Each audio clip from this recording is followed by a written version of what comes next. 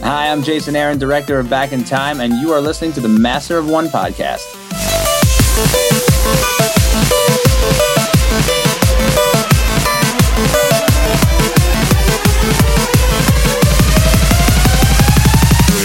Welcome to another episode of the Master of One podcast, the podcast that's all lathered up and ready for summer. In this episode, we talk about amusement parks, blue zones, and movie scores. I'm Andrew, your Master of Art and Design. I'm Patrick, your Master of Sickness. And I'm Luke, your Master of Toys and Games. So get your wide brim hats and thong sandals ready, because it's time to get toasted. As long as they're sandals, thongs are fine.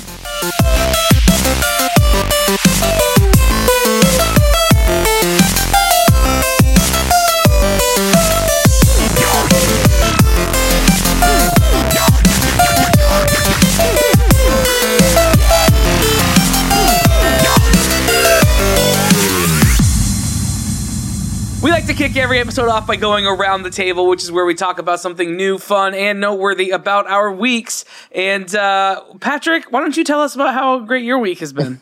Oh, my week. So everyone should know by this point, I am moving to the big state of Texas. And this is our, we have a 3-day holiday weekend. This is our big opportunity to get stuff packed up. Largest state in the union.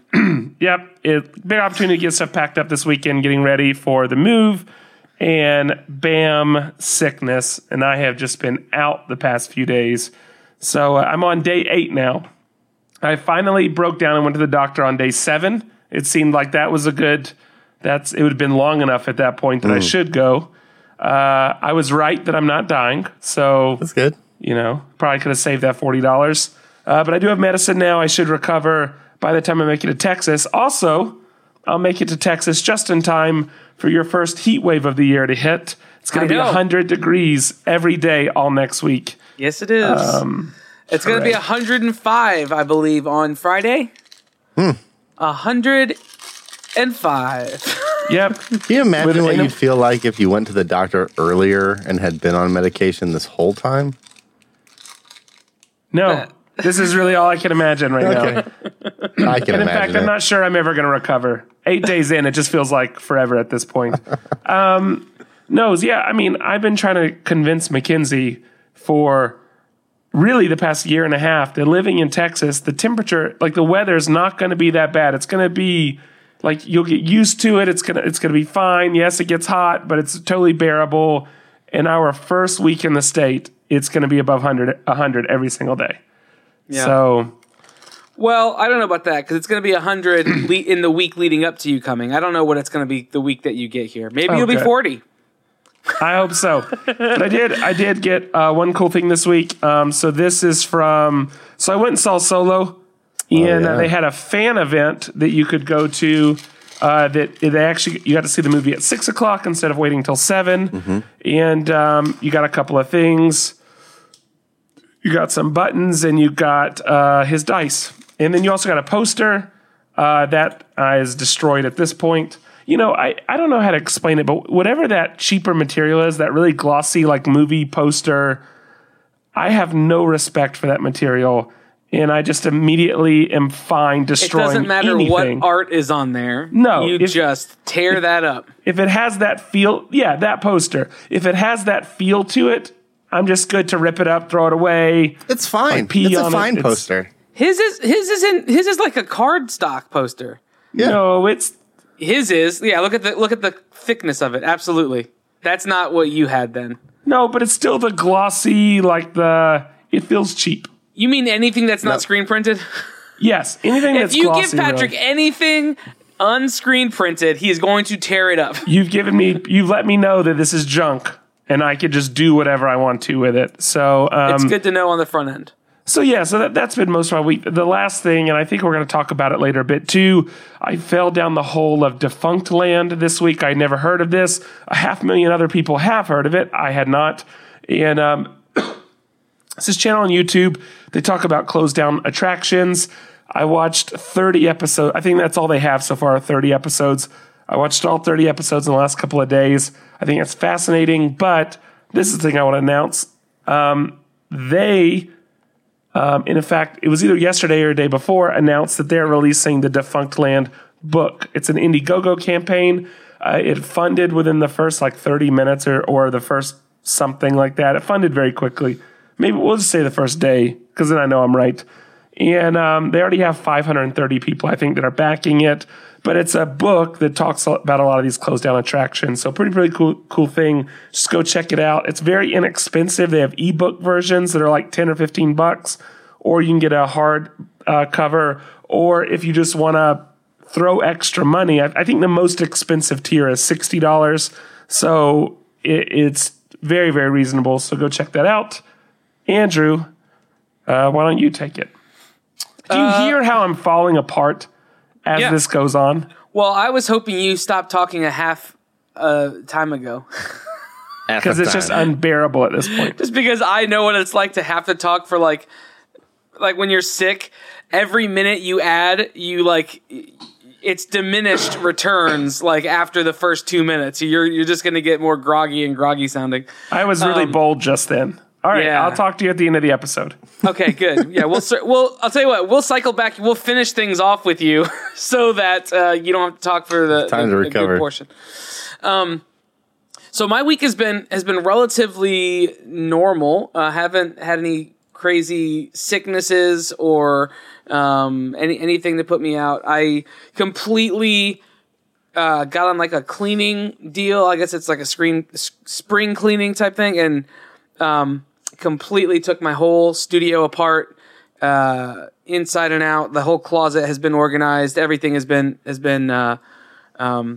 dusted and cleaned and put where it belongs and everything. So I feel pretty good about that. I think that's really it. I've been we've talked about Kickstarter quite a bit recently, and I think I said this on the show. There's been some things that have come up in the last couple of weeks on Kickstarter that have piqued my interest, but I haven't pulled the trigger on because I feel like I'm in this this waiting game, because I've spent a lot of money on Kickstarter in the last 6 months or so, and I'm waiting on those projects to be fulfilled. And it's hard. There's this mental break for me that's saying, this gap that I haven't been able to bridge that says, hey, it's okay to buy something else right now. That was until I found this game that I had been kind of eyeing, and I hadn't even I went back to it, and I went away from it, and I went back to it, and I went away from it, back and forth for probably about 2 weeks until there was about 3 hours left in the campaign. And when there were 3 hours left in the campaign, I finally decided I was going to pull the trigger and buy the game. But here's the problem: there were 3,331 backers, and I thought, I'm just going to wait so that I can be 3,333 with 3 hours left. It felt like it was all the right thing to do. Yeah, absolutely. So I waited, and then 3,332 came up. And when I saw that, I backed it and became the 3,333rd backer with 3 hours left. But so it's not available anymore. A lot of people have already purchased it. So if you're big into Kickstarter, you probably already saw this come across your screen. But it's called Enchanters Overlords. So apparently Enchanters. Have you heard of this game, Luke? I think so. I have to let me look it up on Kickstarter. Or can you shoot a link? So. Yeah, I'll drop a link to you right now. And for everyone else, this link will also be in the show notes. But the game, I guess, had a predecessor. Enchanters, I guess, was a game already. Is a current game you can go get. This is an expanded version of that game, or a second edition of that game or something. But it has this new component to it called Overlords. I'm not going to really go into the game. Because you can't get it anymore. Maybe you can pre-order it now that it's. Oh yeah, I saw this. Not interested. Looks cool. What? I wasn't really interested in it. Well, that's the thing. I was on the fence, back and forth, until finally, I don't know, whatever it was, just kind of sent me over the edge. But the artwork looks really fun. It looks really cool. It looks like it's an easy gameplay, but it's moderately involved for an easy kind of gameplay. So Sure. I decided to pick that up. So that makes 10 items that I have spent money on in the last 6 months that I have nothing to show for it yet. Yeah, so what's the point that you stop? At what point do I stop? Well, you want to know what actually pushed me over the edge on this one? This one is set to ship in September of this year. Right. So I should get this one before I even get one of the ones I got back in October of last year. Sure. So that was part of what kind of spoke into it. Right now, the thing is, like the metric that I'm using is this something that I really want on my shelf or to play with or to whatever. And if it doesn't make the cut, like if I don't go back to it over and over again, then it's not worth it for me. Sure. So if I don't, if watching the time click away on it doesn't cause me a bit of anxiety, like I'm going to miss out on something, then I'm not really. It's not Right. going to That be makes worth sense. my time or money. So, so that was my week. Luke, Yeah. why don't you take us to the end of table time? Okay. This By the way, I week- just looked these up on eBay. These are selling for $34 right now. Cool. That's how much your ticket was, right? No, my ticket was $20. Nice. Anyway, Andrew, if you want to buy these for $50, let me know. Okay. Here's a fun fact. I went to the fan event. I got the poster and the pin. The theater didn't have the dice. Kind of pissed, but whatever. Are you supposed? Sucks. Was that like a thing that everyone was supposed to have? Well, it was an AMC thing, and my theater is Cinemark, so it might have been why they didn't have it. It might have been not a Cinemark fan event part.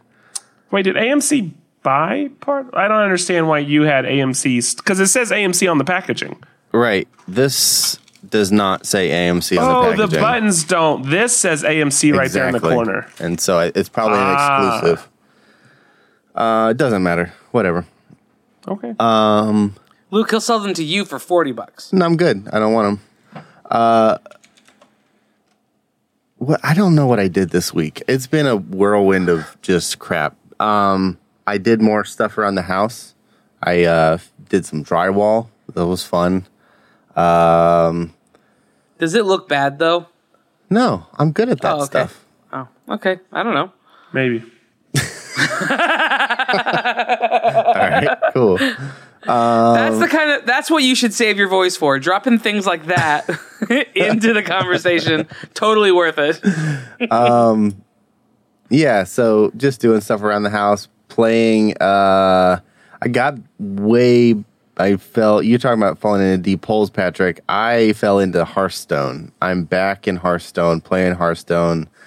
It's so good. If you don't know what Hearthstone is, it is the digital trading card game by Blizzard, same people that do World of Warcraft and Overwatch. Hearthstone is just a tabletop strategy game a card game that uses different, mostly characters and IP from World of Warcraft, but it's really fun.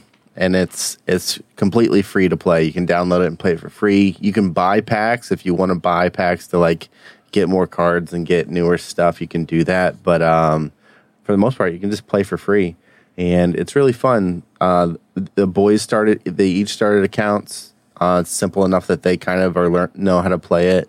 I figured that would be a good way to introduce a little bit more in-depth strategy into games with them. Rather than have them try and understand something like Terraforming Mars or Scythe or some of those that are a lot more heavy strategy. Things like they already know King of Tokyo and strategy like that. But I think this is maybe the next step. And it's fun because it's all animated and things make sounds and do different card effects when you lay it and stuff like that. So they're liking it. They like collecting anything, so this is collecting for free. And so if you want to play Hearthstone, I'm down. Just let me know. I'm on there all the time. And you can play mobile too. I can play on my computer. I can play on my phone. I can play on my tablet. It's awesome. You can play anywhere you want. Other than that, man, I saw Solo. I don't know if we'll ever talk about it. Maybe we'll talk about it next week. We'll talk about it a little bit leading into my category. Okay, so I'll save my thoughts until then. So I guess that makes my week super abbreviated. Yeah. That's fine. Hey, here's something that I think Patrick he brought up last time, or like last week or the week before, and that I alluded to just a minute ago. We are always backing things on Kickstarter. Sometimes by the time we record, it's too late, right? Right. To jump on board with some of the stuff that we're talking about. Follow us on Kickstarter. Follow myself and Luke. Patrick doesn't usually buy games on Kickstarter, but you can follow us on Kickstarter. I'm just Andrew Sale with 3s instead of E's, and he's just Luke Gall, right? Yep. If you follow us on Kickstarter, it will notify you when we back something, so you can see what we're backing in real time. You don't have to wait for the show. There So you that go. was just something that I thought about. There's a friendly. I know a couple people from the podcast family follow me, and so they are always seeing the stuff that I follow or the stuff that I pick up, and vice versa. So Anyway, that's a public service announcement for you. Yeah.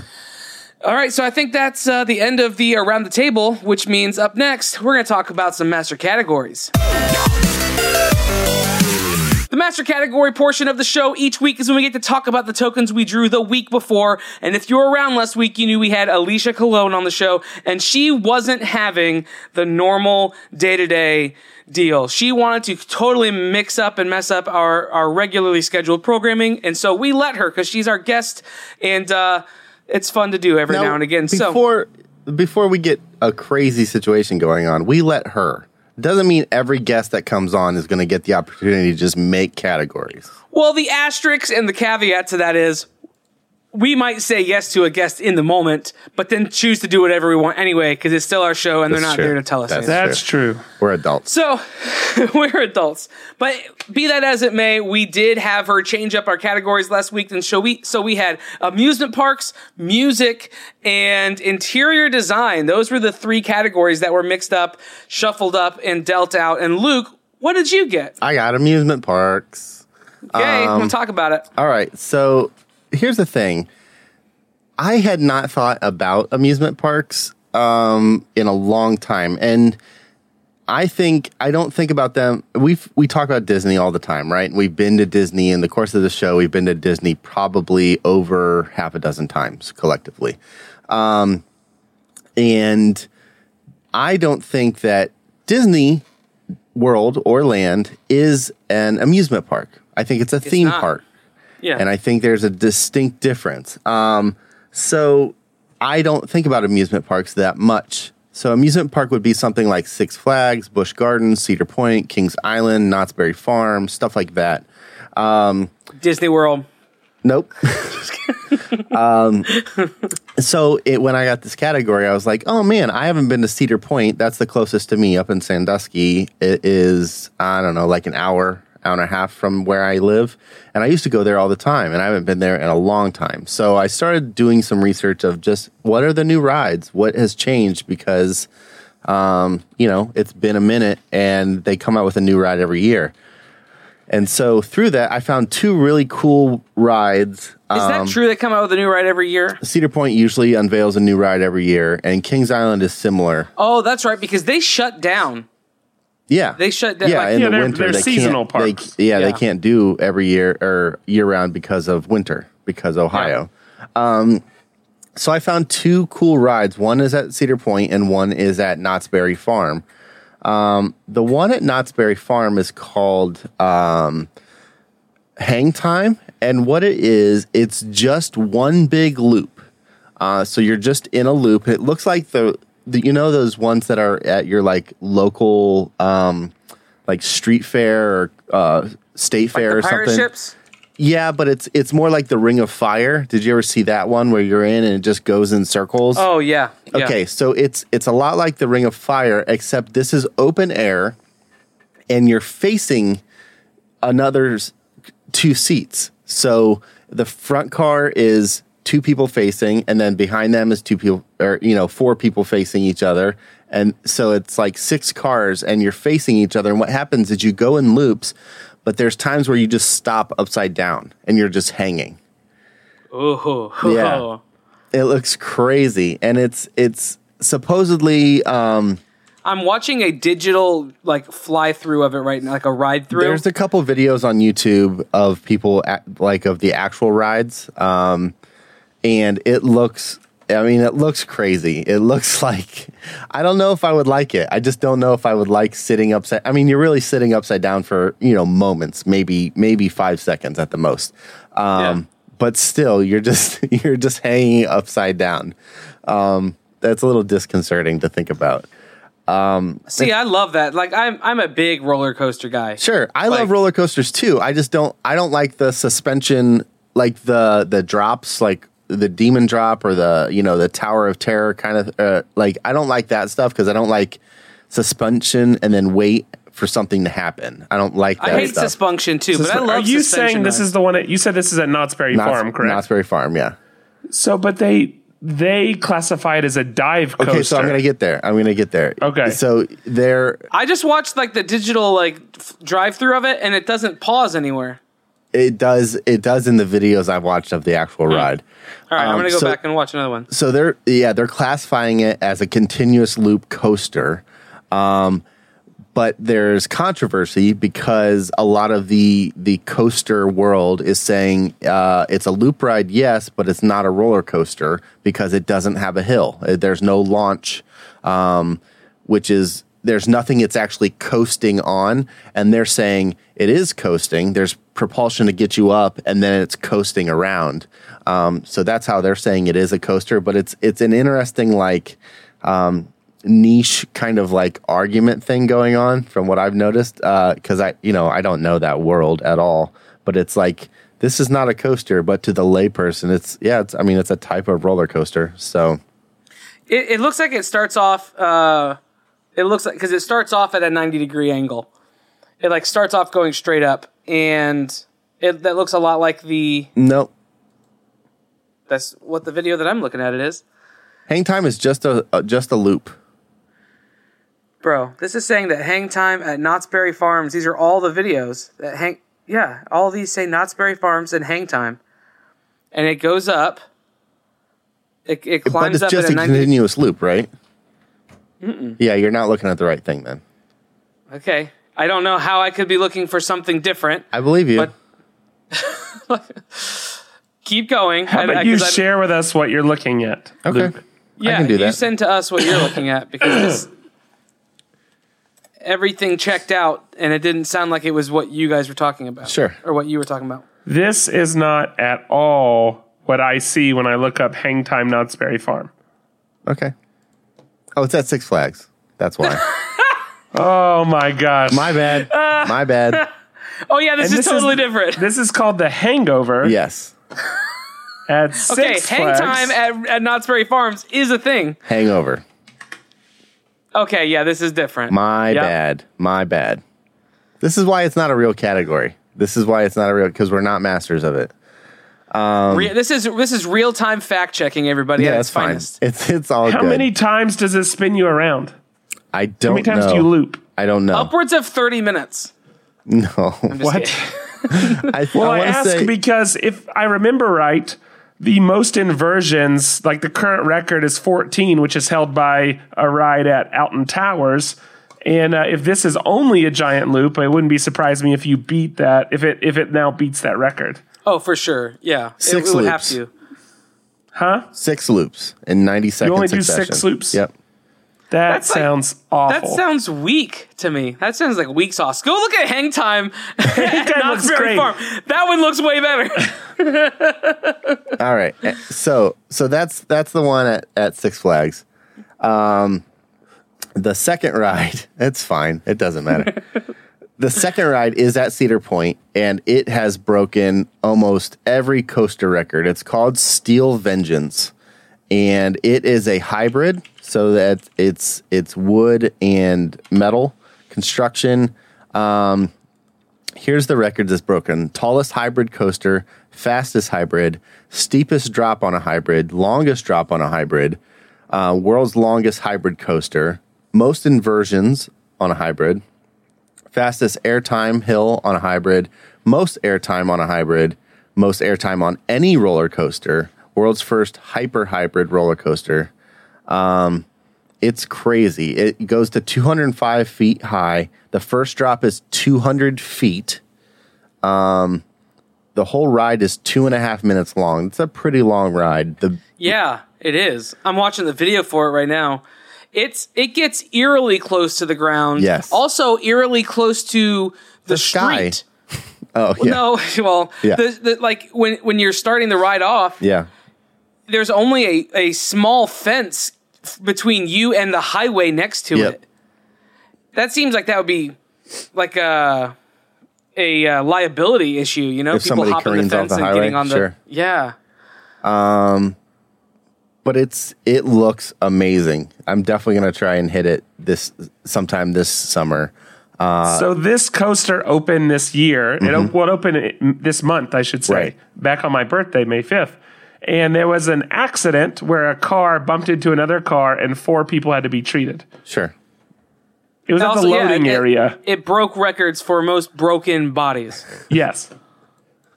This thing looks awesome. It looks does look awesome. insane. The drop is almost, I don't know if it's inversion, like an inverted drop. It's hard to tell from any of the pictures, and it doesn't say that, but it looks like it's like a 90-degree drop.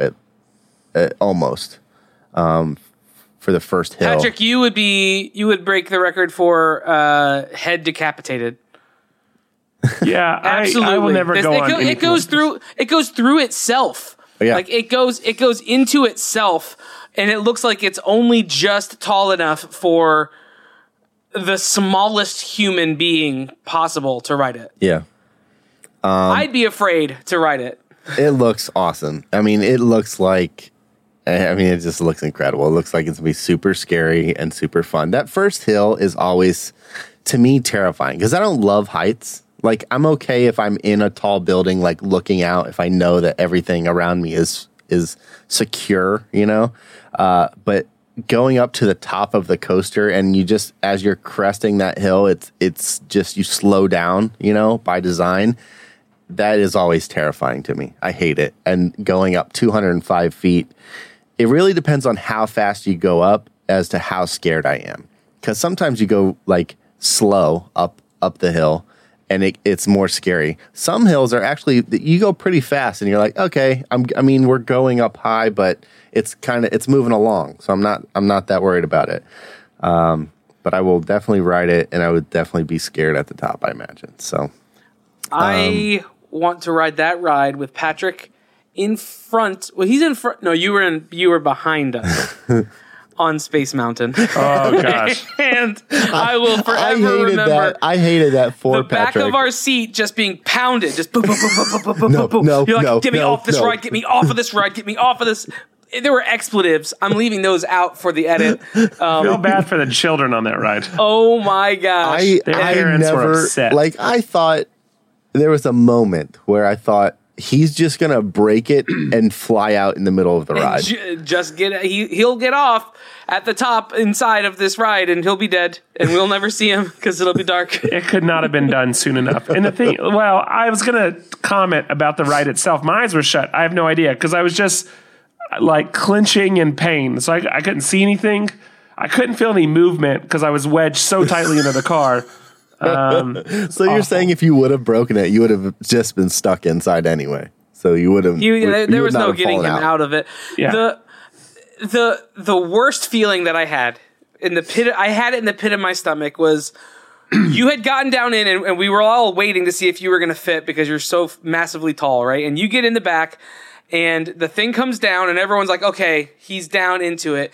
And then we pulled forward just a little bit, but we weren't out of the gate Right. yet. And you started to panic and you said, I need to get off this ride. I need to get off this ride. And no one heard you. And then they sent us on our way. And instantly I looked over at Luke and we were just looking at each other like, oh no, our friend's going to be dead. Yeah. Like, this is it. This is the It end. was the moment it could have derailed and flipped 10 we can't have times and I fun right wouldn't have now. moved. We can't have fun. Yeah. I did though. I did have fun. Is the thing. Like, it was really good. And here's the thing about closing your eyes: you didn't miss anything because it's all dark. Yeah, well, no, they had that ghost overlay. Yeah, it was the right. Halloween one. Or It whatever. was, they were like, it was haunted. Anyway, So yeah, so that's my amusement parks. Now the other thing is Patrick mentioned in our Discord, if you m1podcast.com/discord/family. Wait, what is it? /family? All of those /Discord /family /Slack. They all get you. /GeoCities. Anyway, they get you to our Discord. Patrick mentioned it this week that he fell down the Defunct Land hole. And so I started watching them. And it's super interesting. The first season seems like it's a lot of Disney. The second season is a lot of everything else. So they talk about... I watched the Back to the Future ride. I watched the Ghostbusters show. I watched Captain EO. Oh, the Ghostbusters show. Yeah, the Ghostbusters show at Universal Studios. I watched. Was that one where Twister was? Twister took the place. Twister's gone now. Yeah, well, Twister took the place of Ghostbusters. Had they kept Ghostbusters, probably would have paid off for him a little bit more, and I think that's what they say in the video. There was, I mean, they've talked about everything. They talk about Adventure Park, which is another like smaller amusement park. Action Park. That's what it is, Action Park. If y'all don't know this story about Action Park, there's a lot of people that have done little 10, 15-minute documentaries.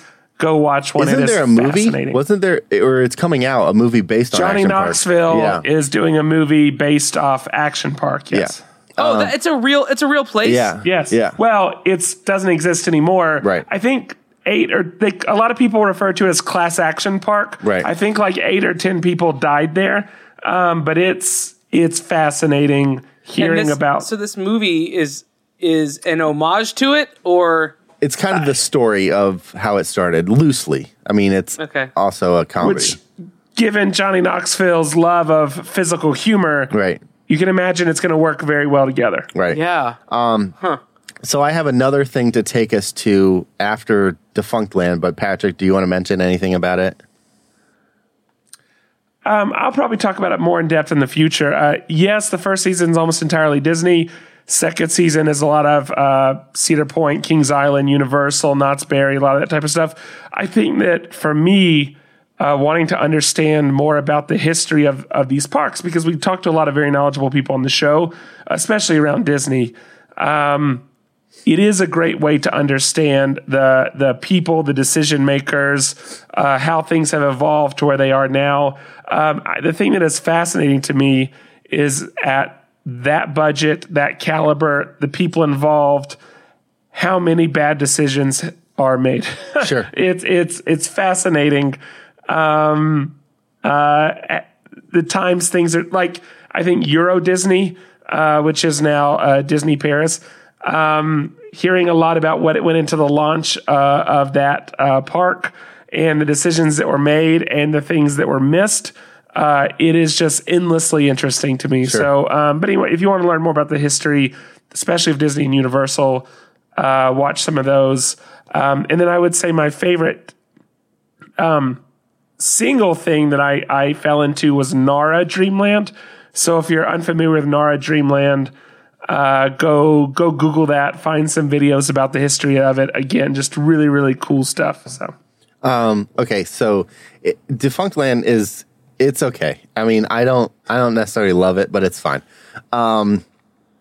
It's a whole, so here's the thing about it. It's a whole lot of information. Like I imagine producing one of those episodes takes months just because it's just getting so much of that information to put into a like 10 to 7 to 12 minute episode, something like that. Yeah. Kudos to that guy. I fell into, so in the up next on YouTube or the suggested content, I then fell into homemade roller coasters. And there's just tons of videos of people who have made their own roller coasters in their backyard. Some of them like using their like shed as the main hill, like going up over their shed and then going into a loop, like and these are like anything from, small kid, like they have their kids on these things, like one little cart with a steering wheel and it looks like an airplane, going all up and down these hills and around these turns and stuff. And then the one with the loop I saw is this dude just strapped into like a racing chair that he put a carriage harness on for the the track tubes, and he just goes up over his shed and down and then into a one man loop. He said he tested it before the track was finished and it just went into the grass. He tested it because he tried with sandbags and it didn't give the right proof of concept, so he decided to try it himself. And with himself. It worked. Yeah, it worked. Oh my goodness. But it's just amazing. Like, some of them have mechanisms to pull the carts up the hill. Some of them are just like you pull it, you push it up with either with your hands, and it's just high enough. It's like for kids, it's high enough that you can push them up to the top of the hill. Another guy had a big pole that he was using to push the back of the cart up this hill. It's just amazing. They're mostly wood. Some of them are metal. Some of them are the tube or PVC pipe tube, all molded together. It's fascinating. The idea that somebody built a roller coaster in their backyard, because I think it's more fear-cinating. It's amazing. If it works, that's great. I would imagine a kid growing up have a roller coaster in their backyard. That's just awesome. But what happens when your kid gets older and then it's just you have a roller coaster in your backyard? And some of these are very dangerous. Oh, I know. But some of them, I mean, it's just, I don't know. It's incredible. It's an incredible... No. Here's the deal. All of them are very dangerous. None of them are regulated. I don't care who... I don't care. Nope, you couldn't get me... you could. You could pay me to ride one for sure. Yeah. But yeah, that's a fun time on YouTube for an hour or so if you want to just look at homemade roller coasters. But that's my category. I think we will go to Andrew. Yeah, that's a good idea. So just to give Patrick a little bit more time to rest up. But we're coming to you next, Patrick. So, like I said at the beginning of this episode, we're not at the beginning of the master category time. We all saw Solo, and Solo, whether you like it or not, I think we're gonna do a quick little mini review of, not a review, a rating. We're not gonna go into it at all. Yeah, no spoilers or anything. A quick rating of the movie. Where would you put the movie on a scale of 1 to 10, guys? I think why? I think I gave. Does anybody remember what I gave The Last Jedi? Was it a 4 or a 5? It was something low. I can't remember. I was a 9 or a 10. I gave it very high marks. Right. Yeah. I gave it low marks, and I still hold by that. I will give Solo a 8. An 8? I loved it. Patrick? Oh man. By the way, I stand by my remarks on Last Jedi. That is still up to date. Sure. Is Solo? I have some big problems. Watching it was a lot of fun. I'm confident giving it a 7 or an 8. It really was enjoyable. I'm fine saying that it was an 8 watching it. I have some big problems that I want to talk about, and we'll talk about them later. Okay. I would give it an 8. It was mine, a solid 8. It was a lot of fun in the moment. It gave me a lot of what I wanted. There was some stuff that I felt like was heavy-handed and was just a little bit convoluted, and for that I would deduct it. But it was a very fun ride. A couple of the little spoilers or the couple of little surprises that happened in the movie were very fun, and I thought that was cool, and also open up the series to become what we know might be coming next, in terms of some of these kind of one-shot movies. But for all of these movies to tie together, there was some stuff that happened in this one that kind of set the stage for it, which I'm really excited for. But anyway, one of the things that I loved about it is what I'm going to be talking about today. So the movie felt wholly different than maybe every other Star Wars movie in a lot of ways. Just the pacing of it and everything seemed it just seemed a little bit different. It seemed a little bit more like Rogue One than the traditional trilogies of Star Wars that we've all kind of grown up with and know and love.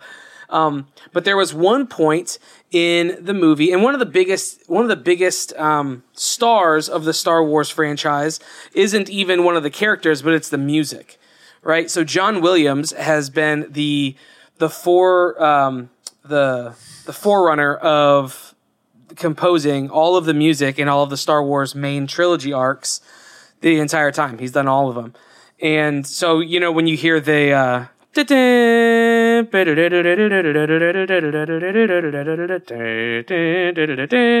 whole deal, like the ballad, it just does something to you. Sure. Like you get excited. You see, that's when you start seeing the credits scroll. That's when you start seeing all this stuff. And it just, there's something about that. If you grew up with Star Wars and you grew up loving Star Wars, that takes you back instantly to that moment. And for me, it gives me chills, makes me a little teary-eyed, makes me happy. It just takes me back there. Well, this movie was not done by John Williams. A guy named John Powell did the bulk of the music composition for the movie. John Williams did work on Han Solo's song. And there was this moment, and here's where the whole thing is going to tie together, and we're going to have a quick discussion. The music was done by John Powell, and it was great. I have no issues or qualms with it whatsoever.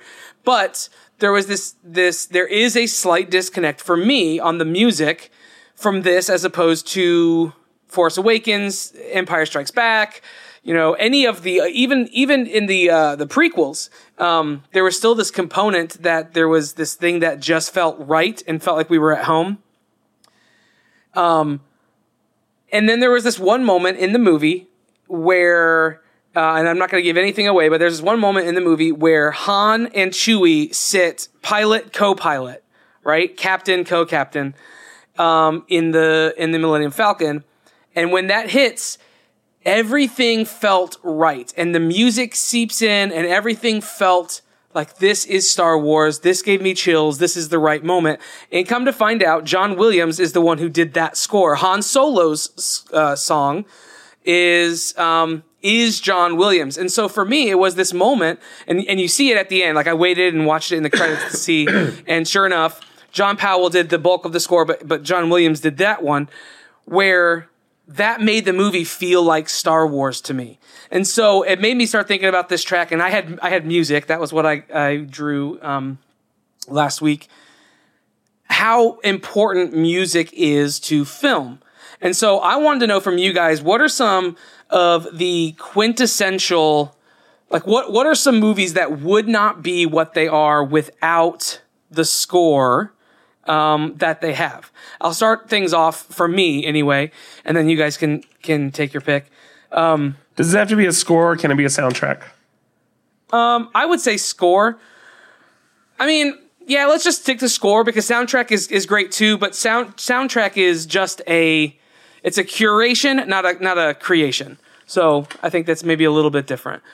Yeah, let's stick to score for at least this conversation, recognizing that they both have their place. But for me, the one movie that would not be the same without the score is Steven Spielberg's Jurassic Park. Like, for me, that movie, when you hear the gates open up, and as soon as the gates open, you get the ba-da-na-na-na-na-na-na-na, with the strings and the deep kind of guttural sounds that come with that music. It encapsulates to me the idea of a theme park that is built for dinosaurs. Like, that song is that for me, and the movie would not be the same if it were a different score. Another one is Gremlins. The song that the Mogwai sing, that Gizmo sings. It's just like a little 8 to 12 note little composed song, but it lives throughout the whole movie, and you can hear it pick up and kind of swell in different points of the movie, and it takes me back.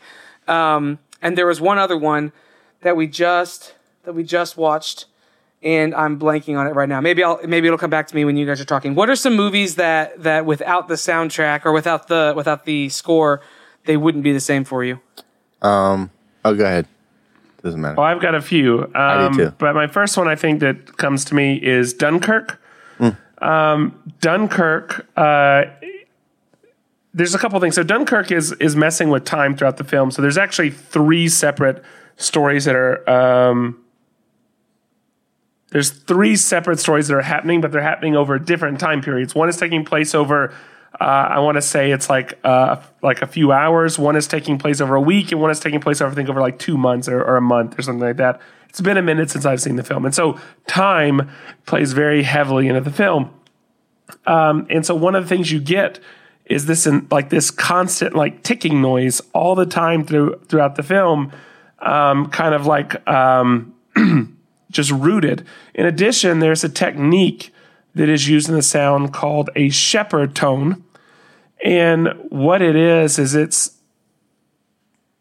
it's this ascending tone that keeps repeating, but it gives you this sense of this like swell that just never ends. And it feels like it's always getting grander and grander and grander and grander. The reality is it's just this repetitious, this ascending tone that keeps repeating. But it works so very well in these big, there's some incredibly like stressful moments. Certainly there's combat moments. There's a lot of time that when nothing is, how do I say this? There's a lot of time where it's leading up to a big moment and you're waiting on it. And to have that constant building and rising under the action just does a lot for the already amazing cinematography. So I love Dunkirk. The other one that was recent that stands out to me that I was surprised you didn't say, Andrew, was Annihilation. I know that added a lot to that film. Yeah. Yeah, that added a lot to that film. And but that was more that it so well fit certainly it was dramatic in the right points and it lifted the scenes at the right points. But just something about the tone and the shape and everything of the music just so well fit the world that they were set in within the Shimmer. Now, as a bonus, soundtrack, no soundtrack has ever elevated a movie more than the soundtrack for Warm Bodies, because without that soundtrack, that movie was garbage, and that soundtrack made it bearable. So good job, soundtrack to Warm Bodies. Anyway, Luke, go ahead. Okay, so for mine, the first one that I thought of, this is, you can't have this movie without this. If you didn't have this score, it would be a totally different movie. Home Alone. That's one that is perfect. That's a good one. That's Danny Elfman. No, it's not. That's John Williams. Yeah. That's John Williams. Super good. Another, mentionable nod, if you're talking Danny Elfman, is the Frightener soundtrack, which is really good. The movie's garbage, and the soundtrack doesn't save it. But the Frightener soundtrack is really fun. Danny Elfman music. The other two that came to mind when you asked that question initially were Blade Runner 2049. That was going to be Johan Johansson, but instead, at the last minute, the director changed it to Hans Zimmer and Ben Wallfisch. And that score, it just feels perfect for the world that we're in. It works really well. It adds the right notes. I think it changed a lot. If I think of when that came out, it's not been that long, but the movies that have come since, even Annihilation, I think, plays off some of the ideas that came from that score as far as how they hit those dramatic notes at the right time. And then the other one that was maybe the predecessor to Blade Runner was Sicario, and that was Johan Johansson. And that film, that score just makes all of the tension and all of the apprehension of that movie come alive. Like, you actually really feel it. That score is super good. I think those would be my three. Annihilation was another one, but Patrick said it. So I'll throw in one more real quick. Now, I would consider this a score, because this was all original music written for this feature. Now, this was actually for a documentary, but Brocker Way did the music for Battered Bastards of Baseball. And that music did such a great job of embodying this idea of baseball nostalgia, from decades past. It just really did it in a great way. So that's another one I was just listening to. If you've watched the documentary Wild Wild Country, you've also heard Brocker Way's music, because he also did a lot of the music for that as well. But Battered Bastards of Baseball, I think, is a really great example of, in this case, a documentary that was elevated because of the music. So I remembered one of the other ones that I was thinking of, and for me that, and this isn't changed. I'm not asking you to change your answers; those are all great answers. Neither one of you, I think, Luke, you said one, but the other of the 6 or 7 other ones that were mentioned were all newer movies, like newer genre movies. You said Home Alone, which brings back some of the nostalgia from when we were kids. Right. That's kind of what I was thinking more, but that's fine. That's just the track that my head was on. Like when I hear that music, it does something to me. It takes me into the world. And now when I hear the music, it takes me back to that world. Like that's kind of the idea. But Danny Elfman's Edward Scissorhands. Oh, sure. Like anything Danny Elfman, I feel like he brings with it this, like Edward Scissorhands, if you think about what that is, that movie would not feel as creepy but also approachable without Danny Elfman. Sure. You know what I mean? It's not epic by any stretch of the imagination. It's almost kind of contained, if that makes sense. It's it feels very isolated. At the same time, he uses off notes and really weird keys to help you feel eerie, but at the same time, it's inviting and welcoming. That's one that for me, it takes me back. And the movie would not be the same without Danny Elfman's music. But here's the other one that is more modern that I thought of when you said yours, Patrick. Sondre Lerche did the entire soundtrack or the score. I guess you'd call it a score still because it's all created specifically for the movie. But for Dan in Real Life, that music absolutely helps make the movie. And here's why I think that's true in this case. He wrote and performed it on set while scenes were happening. He felt the tension. Yeah, he felt the tension in the room. He felt the acting, the action, the acting. He was listening to the dialogue. He read, he read the script, created this music around the relationships and the dialogue and the action that happens in the film, and it absolutely feels hand in glove a part of this film and wouldn't fit any other film, in my opinion. So if you've not watched Dan in Real Life, that's a great movie.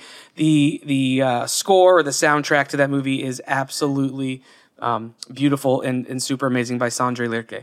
All right, that was mine. We do want to hear what yours are. So if you're in the Discord channel, hop in there and let us know what your favorite movie score is, or movie scores that take you back to a place, or movies that couldn't have existed the way that they do without their musical companions. So let us know what those things are. Patrick, I think you're taking us home. That's right. So are either of you familiar with the idea of blue zones? No. Okay, let me back up. I have interior design this week. This is a BS category. It's stupid. I just want everybody to know that. Thanks, Alicia. But it does actually remind me of something that I was just talking about this past week, so I guess it works. So I will tie this back in, but let's first detour for a second. So the idea of a blue zone is a place in the world where people tend to live the longest, have the healthiest lives, and tend to be very happy. And in fact, in these zones, I think there's 5 that have been identified that people tend to live to be close to 100 years old. In fact, one of these areas holds the world record for the most, I think the word is centenarians, like people over 100. They had, I think, like 20 at one time or something like that. Wow. And they are cities in the country. So as far as which ones they are, that would have been great for me to have open. Okinawa is one. Sardinia is one. Loma Linda, which is a place in California. The Nicoya Peninsula in Costa Rica. And then there's a Greek island called Icaria those are the blue zones that were identified. Now, these first popped up, I want to say this was in 2006. There was an article written by a guy for National Geographic, and since then, people have kind of really, and he did a lot of research about it, but really diving into what makes these people live such long lives and things like that. And certainly, some of the big things, of course, has to do with diet. It has to do with you're always having physical activity, the amount of social relations you have. It turns out not just social, but religious ties, the amount of stress that you feel. There's all these things that go into it. I'll put a list in the show notes. You can look up like the Blue Zone list and you'll see like all these habits. But the big thing that I want to talk about in relation to interior design is how you can tie that into the way that you set up your house. Said in a weird way, it is very important that you make your life moderately inconvenient. Because you need to force yourself to have to move around. The problem is that we're very sedentary. I mean, I think of myself especially because my job is sitting at a computer. And then I go home, and when I do my hobby, I sit at a computer. And then I watch TV, and you can imagine that there's not a lot of movement involved in that. And so the people that tend to have the healthiest lifestyles, a couple things. You don't have a TV in your bedroom. That's an easy one. But also, you eat your food in an actual dining room. That's important as well. So you don't actually take it to where you into a living area. The other thing is, this is going to sound funny, you sit on the floor and if you use remotes for the TV, or no, I'll take this back. You don't use remotes. If you want to adjust the TV, you have to stand up and go to the TV and adjust it.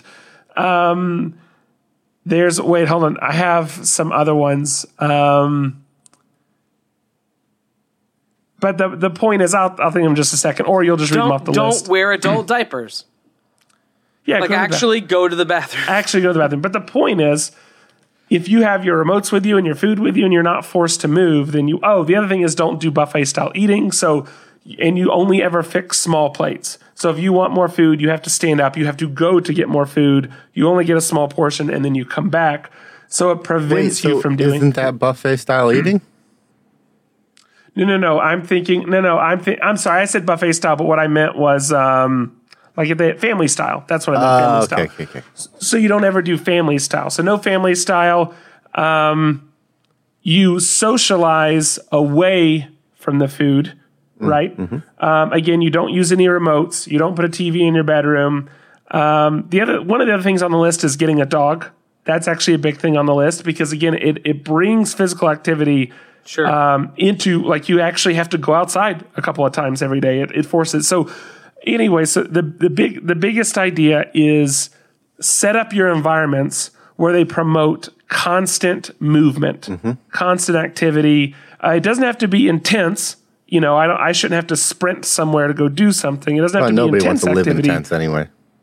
It just needs to be consistent, moderate activity. I think that's very interesting. And certainly as we're getting ready to move, because we're moving in we're a couple days away now. You're getting a dog. No, that costs more money because then I didn't pay for that with my lease. This is a rental. There won't be a dog somewhere. And inevitably she listens. Your landlord listens to the show. Yeah. Well, I know Mackenzie listens to the show, so no false hope. You want a dog more than you want a child. No, that's not true because a child will eventually grow out of it. Yeah, and child is tax deductible. And a child can maybe make me money one day. There's a lot of things a child could do that a dog just will never do for me. So it really gets me to thinking as I'm moving, how am I going to set up my house in such a way that it forces some of this in my new environment? So yes, Blue Zones, go check them out. See what are the activities that if you adopt will likely lead to greater longevity and health and who knows, maybe even happiness. That's not a guarantee, but maybe. Anything y'all want to add to that? Well, I have a question then. So what are some of the things as you're moving and you're getting ready to reset up a house, you know what it looks like in there, you know the setup somewhat. Is there anything you're choosing to do, maybe not what would traditionally be done to help promote this inconvenient lifestyle? I think a very easy one is my phone charger shouldn't be sitting beside my bed, because then that leads to me like using my phone and staying up and whatever. So, and then also same thing with a TV being in a bedroom. So I think removing the phone from the bedroom, removing TV from the bedroom, and then now the tougher thing, and it's less for how I situate my house, and it's more for just daily activities, but it's where do I find the break between I have work, I have a hobby, they both revolve around a computer. So how do I make them more active? That's the tougher nut to crack right now, and that has less to do with how I set up my house. So yeah, I think that all makes a ton of sense. And honestly, given how much you hated this topic, I think you did a good job with it. Like, it would have been. It's a bit of it weaves the two things that you like to do. It's new information and it's a public service announcement. So there we go. It's like it has Patrick written all over it. I think that's going to be it for this episode, right? Yeah. So what you've learned, we'll just recap. Go see Solo, and don't build your own roller coaster, and throw away your TV remotes. Or try your own roller coaster. Patrick will not ride it. Andrew will ride it. If you pay him, I will watch. On YouTube from the comfort and safety of his own home. Sedentarily. Luke has what he calls black zones. It's just as he wants the least amount of movement, thinking, anything progressing his body in any way, shape, or form, or mind. That's where he wants to be. I like it. I stand by it. We're going to get out of this episode, though. You can find us on mof1podcast.com, where you can find show notes and links to all the stuff that we just talked about in the links below. If you're watching this on YouTube, while you're on YouTube, follow us, subscribe to the channel, like this video, share this video. Go and watch a bunch of our other videos, like and share those as well. If you're listening on iTunes, Stitcher, Google Play, iHeartRadio, Spotify, any of those, subscribe, rate, and review. It is so simple. It helps us out so much. It doesn't cost you any money. If you want to support the show financially, you can go to patreon.com/mof1podcast and become a patron, or you can go to shop.mof1podcast.com and get some cool swag to go along with your support. And it's a good time. It helps us out so much. We love what we're doing. We love to continue to expand it and grow it and do more with it, and it's honestly because of the support of you guys that we're able to do that. So please go do that. It's very, very helpful. What else are we missing? Oh, we are now on Timed Edition. So we are one of the contributors over at Timed Edition. If you have not visited that site yet, go do it. There are just such incredibly talented creatives and professionals putting out content there each and every day. It's a really, really cool site. Go check out timededition.com and see what you're missing now. I think for now, we're going to get out of this episode, though. I'm Andrew. I'm Patrick. And I'm Luke. Peace out. Help me. Bye. Hold on your butts.